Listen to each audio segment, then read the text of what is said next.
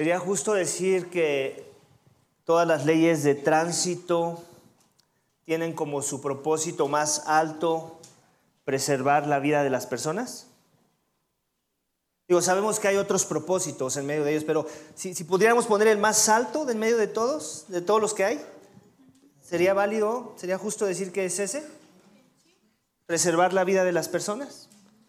También tenemos de que el tráfico sea lo más fluido posible. Y esto nos ayude a no atrasarnos, a llegar puntuales a nuestras citas. Otro podría ser que haya menos contaminación del ruido, ¿cierto? Imagínate si con el tráfico, con las leyes de tránsito que actualmente tenemos, hay ese ruido, los claxon de los carros, todo eso es contaminación del ruido. Imagínate que no estuvieran esas leyes a nuestra disposición. ¿Cómo serían los claxon de los carros? O el que las personas sean conscientes de la prioridad que tienen que dar a ciertos vehículos como una ambulancia o como un carro de bomberos. Eso sucede porque tenemos reglas de tránsito. Normalmente no sucedería. Si así de por sí, creo que somos una cultura que todavía necesitamos crecer en este tema de que cuando escuchamos una ambulancia todos nos hagamos a un lado. ¿Cuánto más sería el problema del traslado de un enfermo al hospital si no tuviéramos leyes de tránsito? O el paso peatonal aún. Muchos ni siquiera saben para qué son esas líneas blancas que están paralelas una a la otra en los semáforos y se estacionan ahí su carro y no entienden que ahí es para que pase el peatón, ¿no? Y aún yo que manejo moto también a veces me incomoda cuando veo carros en el espacio donde manejamos donde nos estacionamos, aquellos que manejamos moto, y así sucede, y aún así con todo eso ayuda, ¿no? Que tengamos reglas de tránsito. O sea, se reduce el riesgo de que pasen esas cosas que no nos gusta que pasen. Pero otra vez, de todas estas que son beneficiosas, porque cierto nos benefician, no importa si manejas o no manejas, eres beneficiado por las leyes de tránsito.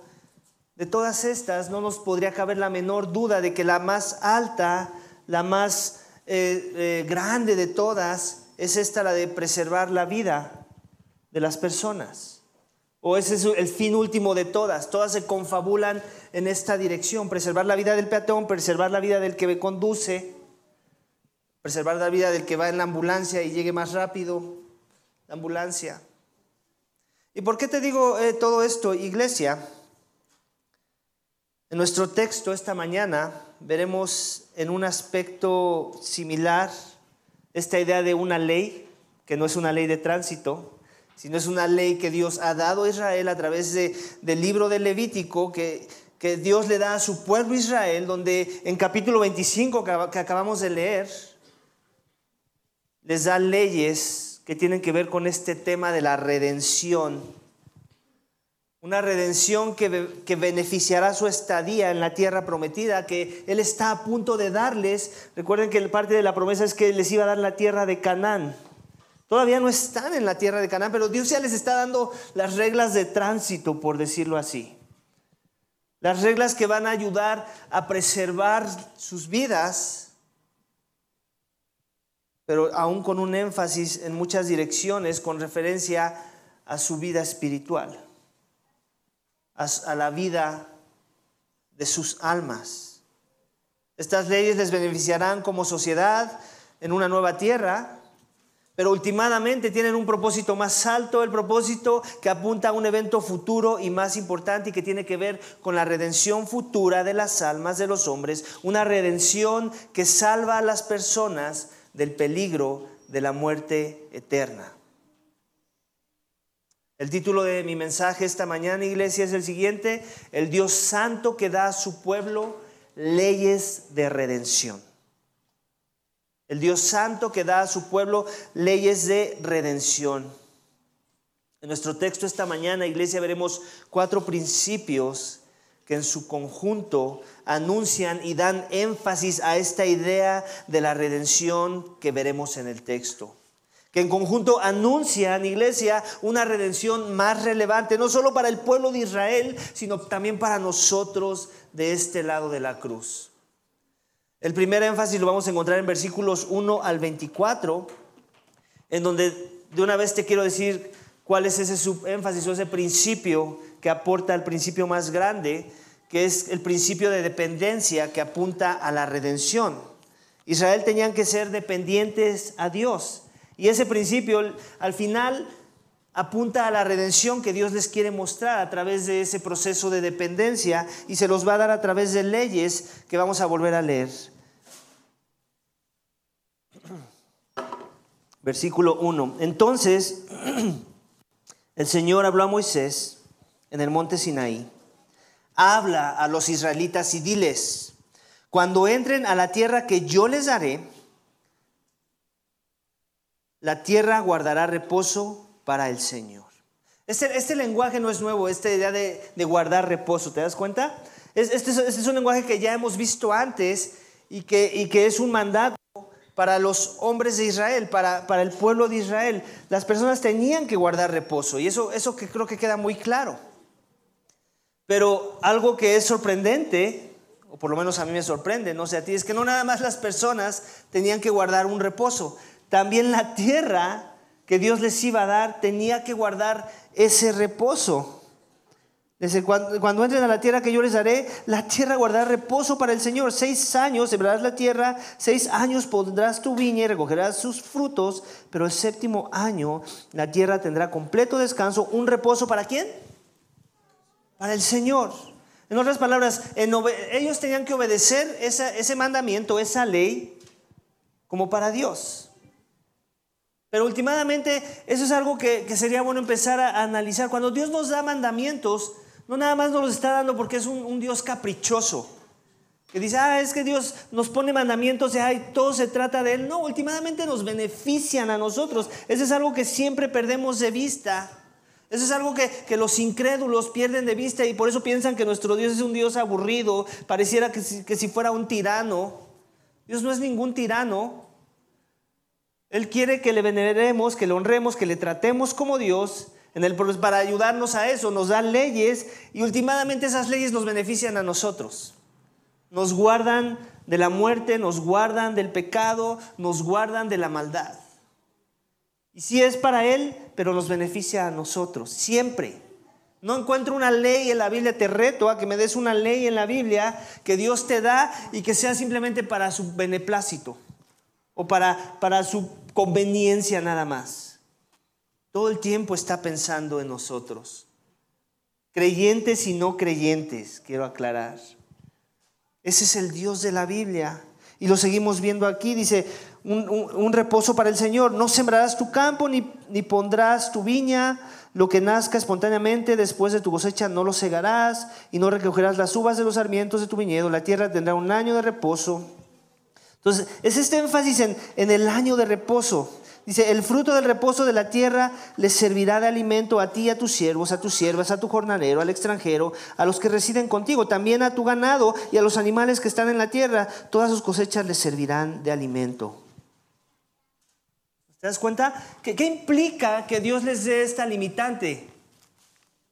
Yo nunca he tenido la fortuna de sembrar mi propio alimento, mis semillas o mis verduras, pero quiero pensar que si mi alimento diario dependiera solo de un trabajo así, porque eso es a lo que me dedico, muy probablemente no quiero desperdiciar ni un día en el proceso del cuidado de esa cosecha.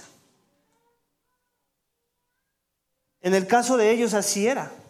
Ellos eran una cultura agraria. En particular, el énfasis de la agricultura que ellos tenían era en semillas para hacer pan y otras cosas. Y Dios les dice, 6 años puedes trabajar esta tierra que te voy a dar, y en el último año no lo puedes trabajar, tienes que dejar descansar la tierra. ¿Qué principio te manda esa idea? El principio de dependencia a Dios. Entonces quiere decir que por un año entero, no un día, un año entero, ellos tenían que esperar en la provisión de Dios. Y no nada más era algo así como descabellado, también tiene su lógica. Dios les va a decir cómo es que esto hace lógica. Versículo 8. Contarás también 7 semanas de años para ti, 7 veces 7 años, para que tengas el tiempo de 7 semanas de años, es decir, 49 años. Ok, aquí Dios está siendo muy misericordioso con nosotros. Nos está dando la interpretación de lo que significa todo lo demás que ya dijo. Creo que ninguno de nosotros hubiéramos llegado a la conclusión de que todo esto que dijo en versículo 8 significan 49 años. Lo único que sí podemos ver es que es esta idea de semanas. O sea, a Dios le gusta hablar en este lenguaje con su pueblo Israel. Le está diciendo, ustedes son un pueblo de semanas. Esta idea de la semana tiene que estar grabada en sus mentes. Esta idea de la semana es importante para mí, que ustedes entiendan este lenguaje semanal. Y últimamente les dice el resultado, 49 años. Seguramente también lo dijo para que no se hicieran más divisiones en el cristianismo en cuanto a la interpretación de ciertas cosas.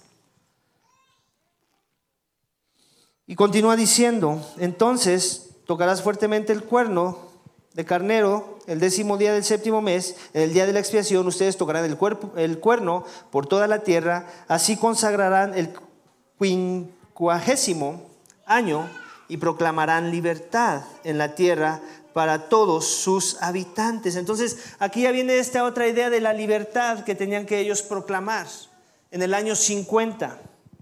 No nada más tenía que haber un año de reposo del 7º año, también cada 50 años tenían que hacer este ritual, por decirlo así, con estos cuernos y tenían que proclamar libertad. Aquí vemos este tema de la libertad que está en conexión con todo lo que ya les dijo.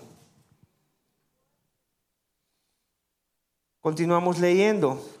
Será jubileo para ustedes y cada uno de ustedes volverá a su posesión y cada uno de ustedes volverá a su familia. Tendrán el 50º año como año de jubileo. No sembrarán ni segarán lo que nazca espontáneamente, ni vendimiarán sus viñas que estén sin podar, porque es jubileo. Les será santo, de lo que produzca el campo comerán. Entonces, ahora ya viene una palabra nueva. ¿Cómo llamó Dios a todo esto? A esta idea del descanso de la tierra cada 7 años. A esta idea de proclamar la libertad cada 50 años. El jubileo. Dios trae una palabra nueva a su vocabulario, la cual quiere que tenga cierta relevancia y una conexión a algo muy importante. Es una ley que nos va a hablar de un beneficio presente para ellos, pero últimamente futuro en la obra de Cristo. Y continúa diciendo, en este año de jubileo, cada uno de ustedes volverá a su propia posesión. Asimismo, si venden algo a su prójimo o compran algo de la mano de su prójimo, no se hagan mal uno a otro. Conforme al número de los años después del jubileo comprarás a tu prójimo, él te venderá conforme al número de los años de la cosecha. Si son muchos los años, aumentará su precio, y si son pocos los años, disminuirá su precio, porque es un número de cosechas lo que estás vendiendo. Así que no se hagan mal uno a otro, sino teman a su Dios, porque yo soy el Señor, su Dios.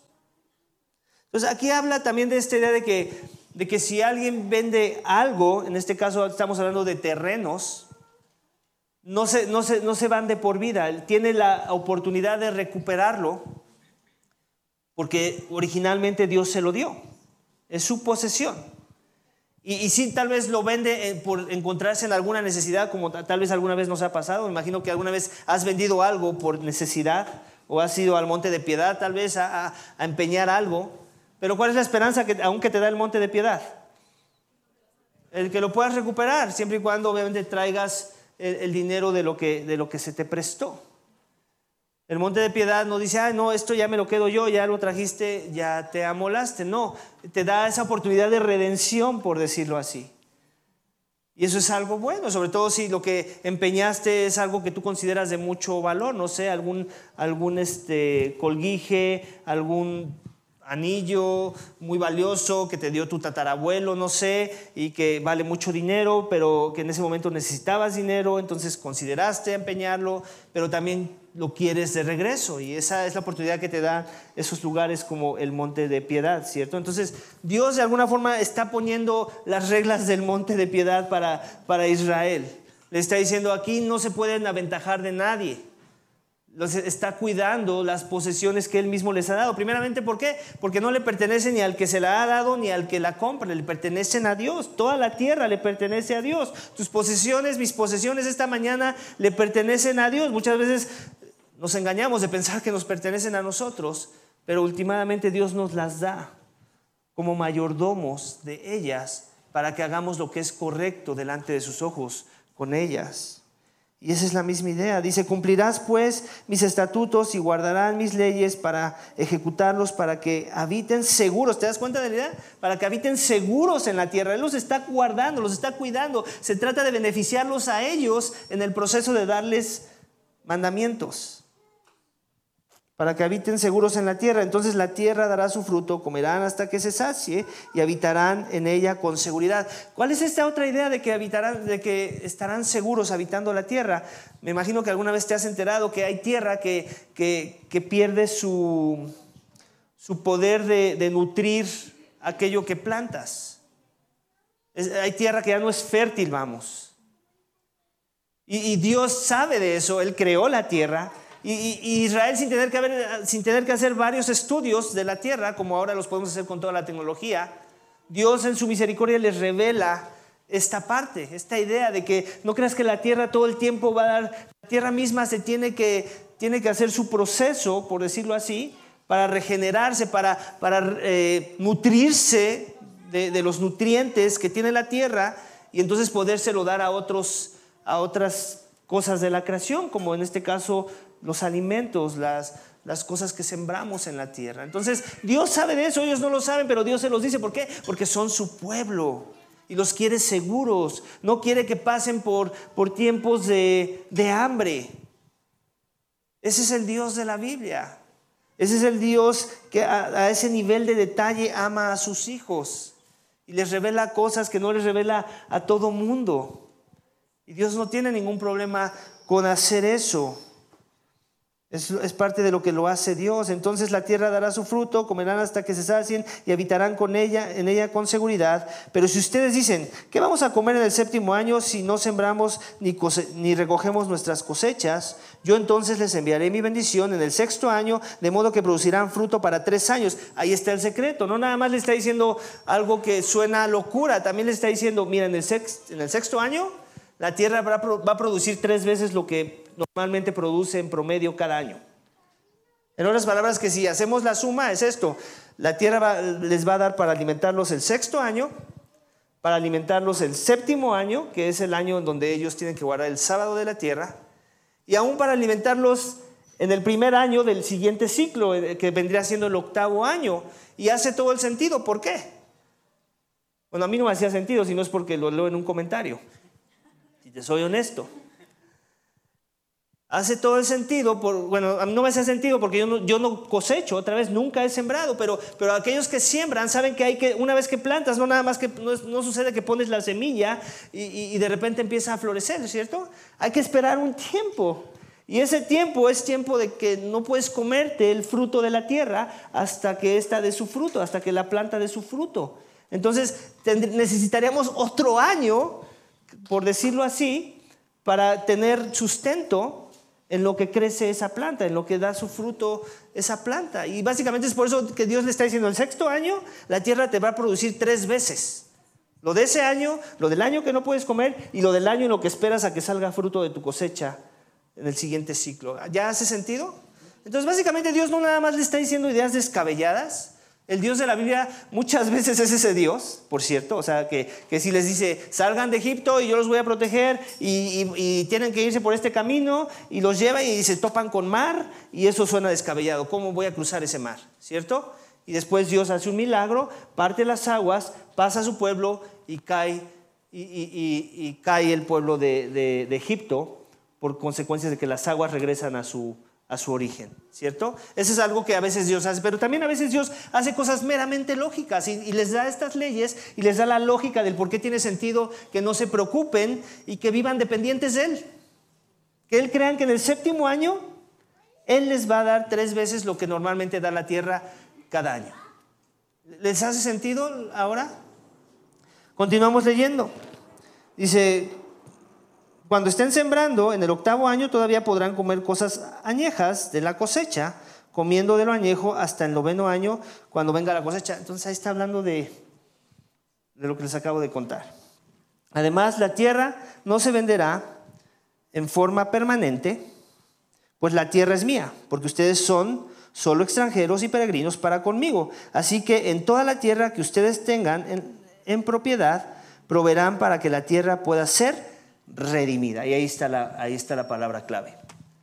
Todo esto que ya nos dijo, todas estas leyes que les está dando, tienen un propósito a manera de instrucción, de pedagogía. Les quería enseñar que todo esto que les dice, aparte de que les va a beneficiar, porque van a poder descansar la tierra y la tierra va a poder regenerarse, renovarse para poder seguir siendo útil para la cosecha futura. Todo esto también tiene un fin último de enseñarles este concepto de la redención. Y les da esta frase de que la tierra no le puede pertenecer a cualquiera porque le pertenece a Él. Y esto es algo que tal vez nosotros en nuestro mundo capitalista no entendemos, pero si tú vas aún en otras regiones como Inglaterra, la tierra le pertenece a la reina, o al rey en este caso ahora. Ellos pueden comprar propiedades cada determinado periodo de tiempo, pero al final del día la tierra donde está construida su propiedad no le pertenece a ellos, le pertenece al rey o a la reina de Inglaterra. ¿Puedes creer eso? Y después de ese periodo de tiempo expira y esa propiedad deja de ser tuya, pasa a dominio del reino. Salvo que lo quieras volver a comprar, me imagino, o exista la oportunidad de que lo compre alguno de tus parientes, pero al final nunca es de ellos, siempre es de la reina, de aquel que esté sentado en el trono. ¿Y de dónde crees que sacaron esa idea? Pues los reyes de la tierra. Pues de este tema, obviamente ellos lo torcieron, porque de ellos no es la tierra, es de Dios. Dios es el soberano sobre todas las cosas, incluyendo la tierra que tú estás pisando en este momento, esta mañana. Este recinto no le pertenece a los dueños que les pagamos renta cada mes, le pertenece a Dios. Ellos se engañan de pensar que les pertenece a ellos, pero en realidad le pertenece a Dios. Y esta es la idea, el principio de dependencia que apunta a ¿qué? La palabra clave dijimos estaba ¿en dónde? Para que la tierra pueda ser redimida, que apunta a una redención de la tierra. Entonces es un concepto que Él quiere sembrar en las mentes y en los corazones de su pueblo, la redención. Esta idea de ser redimido es muy importante para Dios. Y uno podrá decir, ¿de veras esa es la palabra clave? Sí lo es, a veces así sucede con la Escritura. Necesitamos solamente una palabra que es como la llave de que haga sentido todo lo demás que ya dijo Dios. Y lo vamos a confirmar en el énfasis que vamos a seguir viendo en los textos futuros. Entonces, este es un buen punto para detenernos y hablar de la idea de cómo está tu dependencia esta mañana. Porque el principio está ahí, ¿cierto? Es claro. Israel tenían que vivir dependiente a Dios, eran el pueblo elegido de Dios. La pregunta es, ¿tú vives dependiente a Dios esta mañana? ¿En verdad estás esperando en Dios tu provisión, el cuidado, tu seguridad? ¿O tu seguridad está en algo más? En algo horizontal, en tu propia sabiduría, en tus propias capacidades a veces, en la cuenta de tu banco, ahí está tu seguridad. Todos los días lo checas a ver si sigue el mismo número, si no ha cambiado. A ver si Amazon no te ha hecho un cargo de algo que tú no hiciste. ¿Cierto? Y todos los días ahí está a ver si el número no ha cambiado. Y a veces esas cosas sutiles revelan dónde está nuestra seguridad. No estoy diciendo que sea pecado que cheques tu cuenta, claro, esto quiero aclarar. Lo que estoy diciendo es que a veces esa constancia de estar pendiente de todo lo que nos rodea, el no perder cosas que nos quitan el sueño a veces, revela muchas veces que tu dependencia no está en Dios, que mi dependencia no está en Dios. Y eso es algo que tenemos que cambiar, porque el principio sigue aplicando para la iglesia del nuevo pacto en la sangre de Cristo. Dios quiere que vivamos en dependencia a Él, porque Él ya nos redimió. Por la redención que Él ya nos ha dado en la persona de Cristo. Una redención mucho mejor que la redención de la tierra. Amén.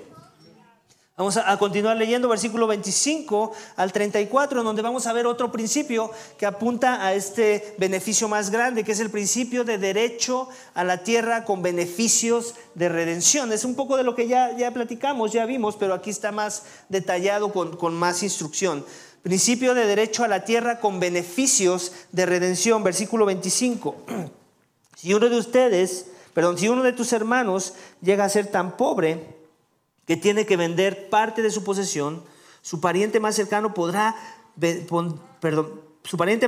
vendrá y redimirá lo que su hermano haya vendido. Y en caso de que un hombre no tenga redentor, pero consiga los medios suficientes para su redención, entonces contará los años desde la venta y devolverá el resto al hombre a quien había vendido la tierra, y así volverá a su posesión. Pero si no ha hallado medios suficientes para recobrarla por sí mismo, entonces lo que ha vendido permanecerá en manos del comprador hasta el año del jubileo. ¿Cuál es el año del jubileo?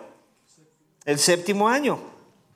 Pero en el jubileo saldrá de su poder y el vendedor se volverá a su posesión. Si un hombre vende una casa de vivienda en una ciudad amurallada, su derecho a redimirla es válido hasta que se cumpla un año de su venta. Su derecho de redención durará todo un año. En otras palabras, si vendiste tu casa en una ciudad que está amurallada, no la puedes redimir hasta que pasen un año, ¿cierto? Continuamos leyendo. Dice, pero si se la redime en el espacio de un año, la casa que está en la ciudad amurallada pasará para siempre a su comprador por todas sus generaciones. No saldrá de su poder en el jubileo. Las casas de las aldeas que no tienen muro alrededor serán consideradas como campo abierto, tienen derechos de redención y son recuperadas en el jubileo. En cuanto a las ciudades de los levitas, ellos tienen un derecho permanente de redención para las casas de las ciudades que son su propiedad. Entonces, en el caso de los levitas tenían un privilegio. Todo el tiempo podían considerar redimir su propiedad, ¿cierto? En cuanto a las... Ya, eso ya lo leí. Dice, así que lo que pertenece a los levitas se puede redimir, y una casa de su propiedad vendida en la ciudad es recuperada en el jubileo, porque las casas de las ciudades de los levitas son propiedades suyas entre los israelitas, pero las tierras de pasto de sus ciudades no se venderán porque son propiedad suya para siempre. Entonces, ¿sí podemos ver el principio? Pareciera que estamos hablando aquí de bienes raíces, ¿cierto? ¿Alguna vez has tenido que lidiar con alguna gente de bienes raíces?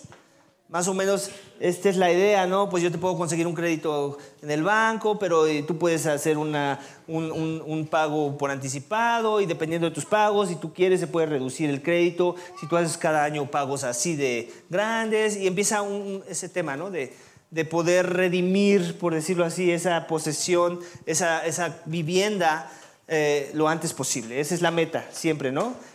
Comprar mi casa lo antes posible, en el menor número de años posible, ¿cierto?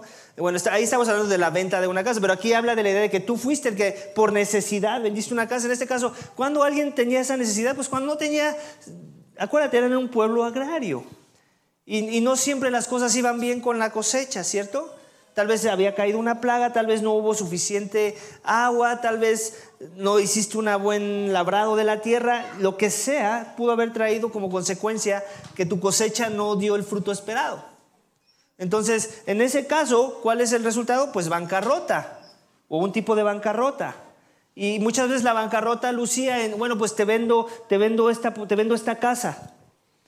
Pero ¿te das cuenta cómo Dios estaba cuidando a su pueblo en el sentido de los bienes que Él les había dado? Le está diciendo, sí, tu necesidad te está llevando a este lugar, pero eso no significa que ya te quedaste sin esperanza. Tu casa puede ser regresada a tu posesión. La persona que te la vendió tiene la obligación de que en el momento en que tú tengas el dinero para pagarla, te la tiene que regresar. Era parte de la ley. Y más les valía guardar la ley, ¿cierto? Ya hemos visto lo que le pasa a Israel cuando no guardan la ley. Siempre hay consecuencias por no guardar la ley. Entonces, ese es el sentido del principio de derecho a la tierra con beneficio de redención. Y otra vez, ¿cuál es esta idea que nos está dando el texto? La idea de poder redimir las propiedades, poder redimir la tierra misma. Porque ¿dónde están paradas las propiedades? Sobre la tierra, ¿cierto? Ahí es donde se edifica una casa.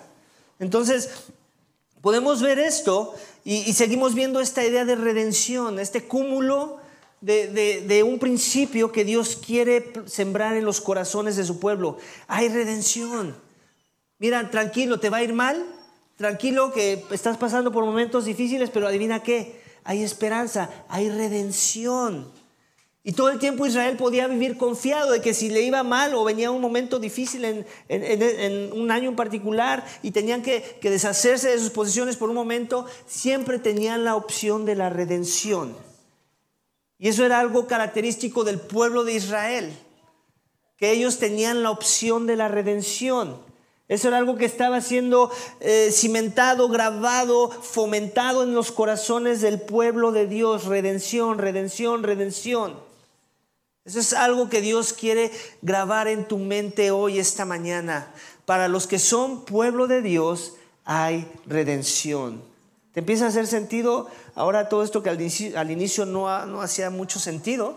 Vamos a continuar leyendo, versículos 35 al 46. Vamos a ver otro principio, el principio de la generosidad con miras a la redención. Otra vez, énfasis en redención. Sí, el principio de la generosidad, pero no nada más generosidad por generosidad. Generosidad con miras a la redención, versículo 35 al 46. En caso de que un hermano tuyo empobrezca y sus medios para contigo caigan, tú los sustentarás, como a un extranjero o peregrino, para que viva contigo. No tomes interés y usura de él, pero teme a Dios, para que tu hermano viva contigo. No le darás tu dinero a interés, ni tus víveres con ganancia. Yo soy el Señor su Dios, que los saqué de la tierra de Egipto para darles la tierra de Canaán y para ser su Dios. Si un hermano tuyo llega a ser tan pobre para contigo que se vende a ti, no lo sometas al trabajo de esclavo. Estará contigo como jornalero, como si fuera un peregrino. Él servirá contigo hasta el año del jubileo. Entonces saldrá libre de ti, él y sus hijos con él, y volverá a su familia para que pueda regresar a la propiedad de sus padres. Otra vez, el año del jubileo. Cada 7 años había esperanza de redención. Porque ellos son mis siervos, los cuales saqué de la tierra de Egipto. No serán vendidos en venta de esclavos.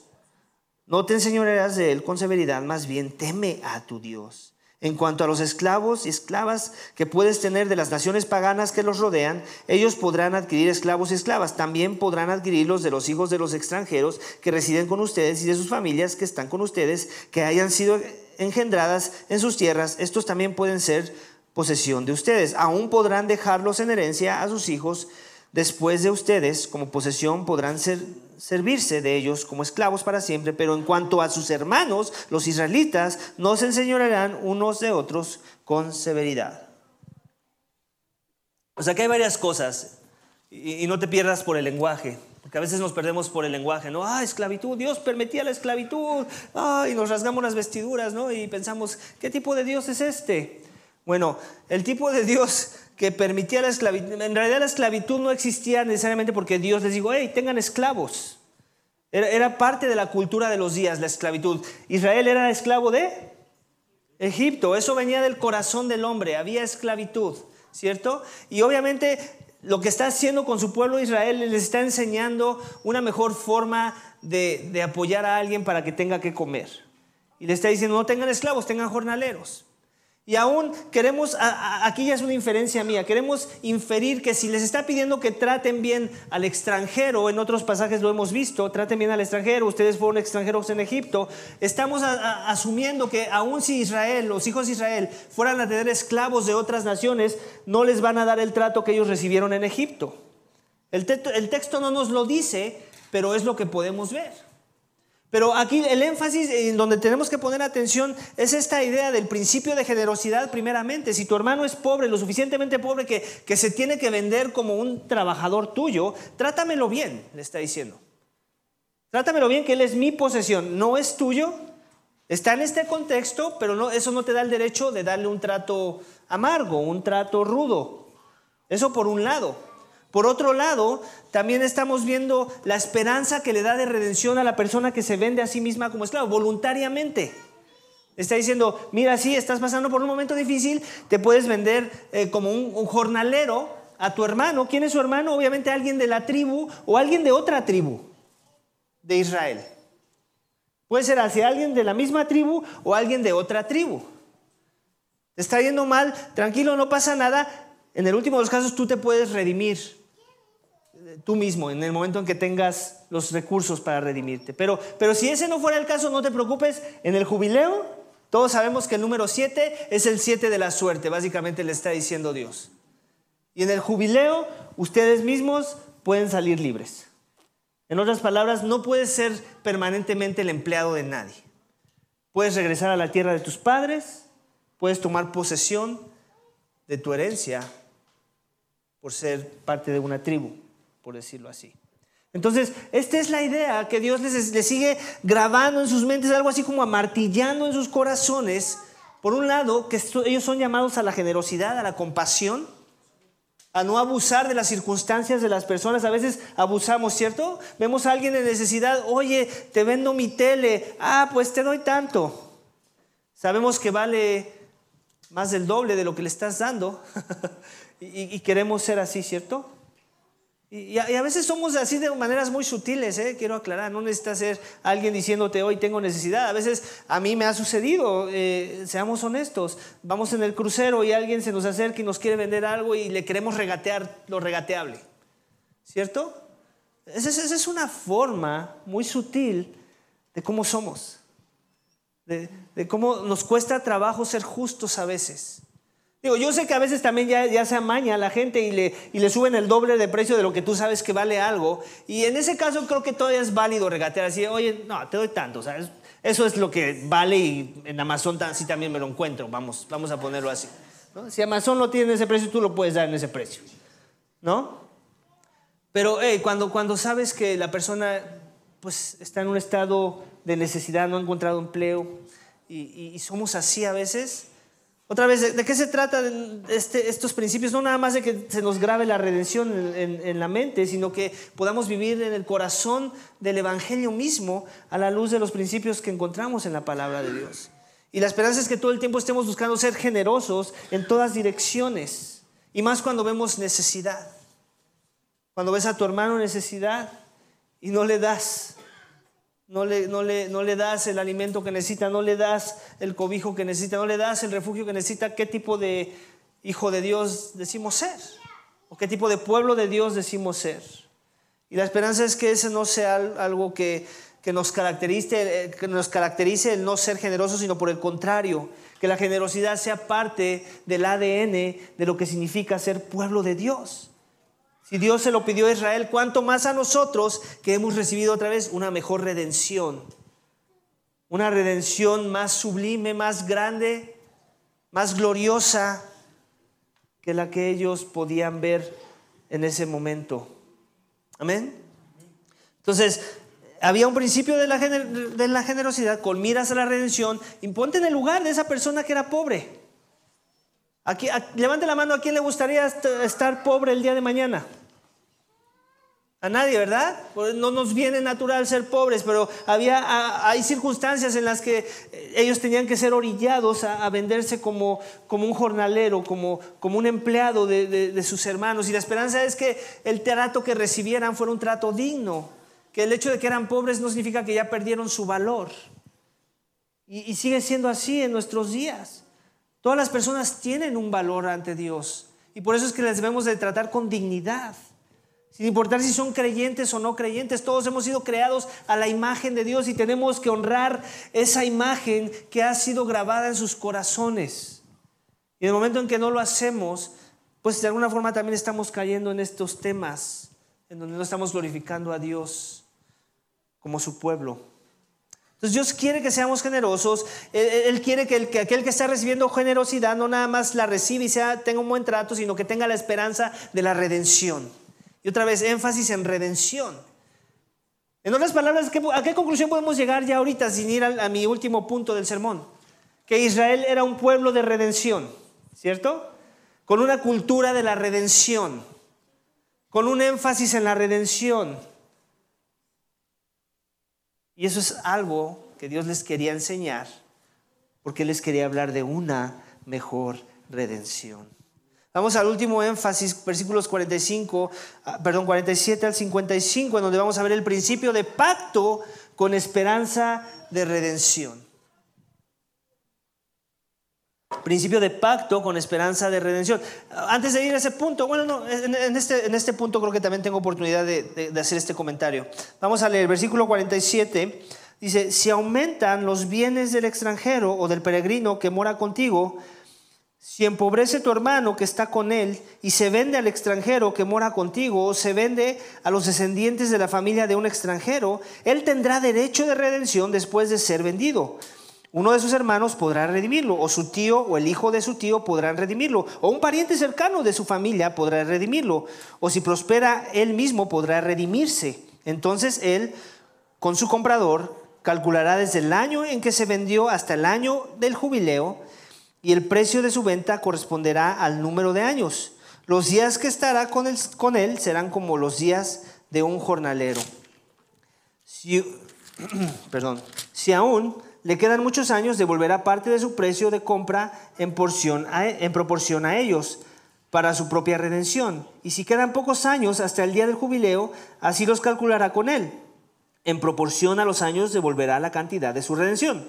Lo tratará como quien trabaja a jornal año por año. No se enseñoreará de él con severidad delante de sus ojos. Aunque no sea redimido por estos medios, todavía saldrá libre en el año del jubileo, él y sus hijos con él, pues los israelitas son mis siervos míos son, a quienes saqué de la tierra de Egipto. Yo soy el Señor, su Dios. Ahí está otra vez. ¿Te das cuenta de la repetición? La redención va a poder ser redimido o no. Y al final del día le está diciendo: hey, la persona que se hace jornalero de alguien que es un extranjero, o sea, no un hijo de Israel. Vamos, imagínate, vamos a poner este ejemplo. Tenemos aquí a alguien de la tribu de Dan y aquí tenemos a alguien de la tribu de Benjamín. Este de la tribu de Benjamín es pobre y se puede dar como esclavo, por decirlo así, o como empleado al que es de la tribu de Dan, que tiene dinero. ¿Okay? Entonces él puede comer y todo. Están los beneficios de la redención. Últimamente el trato tiene que ser un trato decente porque es un hijo de Israel, pero también existían los contextos en los que un extranjero tenía las posibilidades. A él estaba yendo bien en la tierra y a uno de los hijos de Israel no. Él se podía vender también como un trabajador de esta persona, y la expectativa que esa persona tenía, si estaba viviendo bajo los dominios de la teocracia de Israel, es darles el trato justo, digno de pueblo de Dios. No se podían enseñorear de ellos. Era parte de los beneficios de ser un israelita. Ellos tenían su orgullo nacional, vamos. Si te vas a hacer rico en nuestras tierras, tú te tienes que acatar a las leyes de la tierra. Y si tú vas a tener de empleado a alguno de nosotros, de Israel, a algún extranjero, tú nos tienes que dar un trato digno de ser pueblo de Dios, porque le pertenecemos a Él. Esa era la idea. ¿En dónde estaba atada su identidad? ¿En dónde creías que estaba atada su identidad? ¿En ellos mismos? No, en el Dios al que le pertenecían. En el Dios al que le pertenecían. Eran posesión de Dios. Y Dios hace el énfasis al final del capítulo. Dice: mis siervos son mis siervos míos son. O sea, te das cuenta hasta el lenguaje. Mis siervos son, siervos míos son. O sea, 2 veces, para que quede claro por qué tan estricto este asunto. Le pertenecen a Dios. Es el principio de pacto con Israel. ¿Con quién hizo? ¿Con cuáles pueblos de la tierra hizo Dios un pacto? En el Antiguo Testamento, solo con Israel. Y Él quería honrar ese pacto, Él quería guardar ese pacto, Él quería que los demás pueblos de la tierra vieran lo especial que eran ellos, no porque ellos fueran especiales en sí mismos, porque después vemos que no eran muy diferentes de todos los demás, sino por el Dios que los posee. Porque ese Dios es especial. Y eso es lo que los hace especiales, que tienen un Dios especial, el cual los posee. En otras palabras, Dios se quiere exaltar a sí mismo a través de esa dinámica y de ese pacto que hizo con Israel. Quiere que lo vean grande. Oh, wow, aquel que es Israel tiene todos estos beneficios, tiene todas estas leyes que los guardan, que los cuidan, que los protegen. que les da su dignidad. ¿Te das cuenta? Todos los pueblos de la tierra, imagínate un egipcio, deberían de sentirse celosos de no ser el pueblo de Dios. ¿Por qué no tengo un Dios como el de Israel que da estas leyes, que les descifra los códigos de la tierra para que no se mueran de hambre y la tierra no deje de producir su fruto? Esa es la idea. De alguna forma también la esperanza es que provoque a celos a las naciones para que quieran adorar al Dios de Israel, para que se quieran convertir al Dios de Israel. Y eso sigue siendo la idea hasta nuestros días. Dios ha hecho un pacto con su pueblo, la iglesia, del nuevo pacto en la sangre de Cristo, en donde Dios nos ha dado un mejor jubileo con una mejor redención. El pago del rescate de nuestras almas, el rescate de la esclavitud del pecado en la que vivíamos antes de conocerle, que supera por mucho el rescate de Israel de la esclavitud de Egipto. El rescate de la muerte eterna de nuestras almas, que supera por mucho el rescate de la muerte que amenazaba a los israelitas en el ejército cuando los perseguía Faraón. Es un rescate muchísimo mejor, con una mejor redención. Jesús anunció de esta redención. Jesús anunció de este rescate en Mateo 20:28. Escúchalo bien. Así como el Hijo del Hombre no vino para ser servido, sino para servir y para dar su vida en rescate por muchos. En esta declaración vemos esta idea de redención, de que alguien necesita ser rescatado. Así como la tierra necesitaba ser redimida, así como las posesiones de Israel tenían la posibilidad de ser redimidas, así como los mismos israelitas podían ser redimidos. Toda esta idea, todo este concepto, toda esta filosofía de la redención que Dios le dio a su pueblo tenía un momento más glorioso cuando Cristo nos hablara de su redención. Jesús al tercer día, el séptimo de la semana, aquí ya te empieza a hacer conexiones con Cristo. Jesús al tercer día, al séptimo de la semana. ¿Cuál es el día séptimo de la semana? El día domingo. Resucitó para vencer el poder del pecado que nos esclaviza y el poder de la muerte que nos tenía atemorizados y sin esperanza. Su sacrificio trajo un mejor descanso, un descanso a nuestras almas, un mejor descanso que el descanso de la tierra. Un mejor descanso, el cual apuntaba al descanso que Dios pedía a Israel, más bien los descansos que Dios le pedía a Israel apuntaban a este mejor descanso. Jesús no solo da una mejor redención que salva nuestras almas, iglesia, de la muerte eterna, sino que por la fe en su nombre obtenemos mejores beneficios de una mejor tierra, muchísimo mejor que la tierra de Canaán o cualquier otra tierra en la faz de la tierra. En Apocalipsis 21:8 lo podemos leer, donde vemos esta idea de esta revelación que Juan recibe de Dios. Y dice: entonces vi un cielo nuevo y una nueva tierra, porque el primer cielo y la primera tierra pasaron y el mar ya no existe. Esta idea del mar, no estamos ahorita en Apocalipsis, pero tiene que ver con la idea de los problemas. El mar estaba siempre asociado con problemas, con tribulación, y el mar ya no existe. Y vi la ciudad santa, la nueva Jerusalén, que descendía del cielo de Dios, preparada como una novia ataviada para su esposo. Entonces oí la gran voz que decía desde el trono: el tabernáculo de Dios está entre los hombres, y Él habitará entre ellos, y ellos serán su pueblo, y Dios mismo estará entre ellos. ¿Te das cuenta de las conexiones? Esta idea del tabernáculo de Dios, ¿qué estamos viendo en Levítico? ¿Qué hemos estado viendo en Levítico? No el tabernáculo de Dios, la presencia de Dios en ese lugar. Aquí hablamos de una nueva tierra, de nuevos cielos, donde el tabernáculo de Dios está entre los hombres. La presencia de Dios está morando entre los hombres. Dice: y Él habitará entre ellos, y ellos serán su pueblo, y Dios mismo estará entre ellos. Este lenguaje de posesión, de ellos serán su pueblo, lo estamos viendo también en Levítico, pero mejorado aquí en Apocalipsis. Dice: Él enjugará todas lágrimas de sus ojos, y ya no habrá más muerte, ni habrá más duelo, ni clamor, ni dolor, porque las primeras cosas han pasado. El que está sentado en el trono dijo: yo hago todas las cosas nuevas.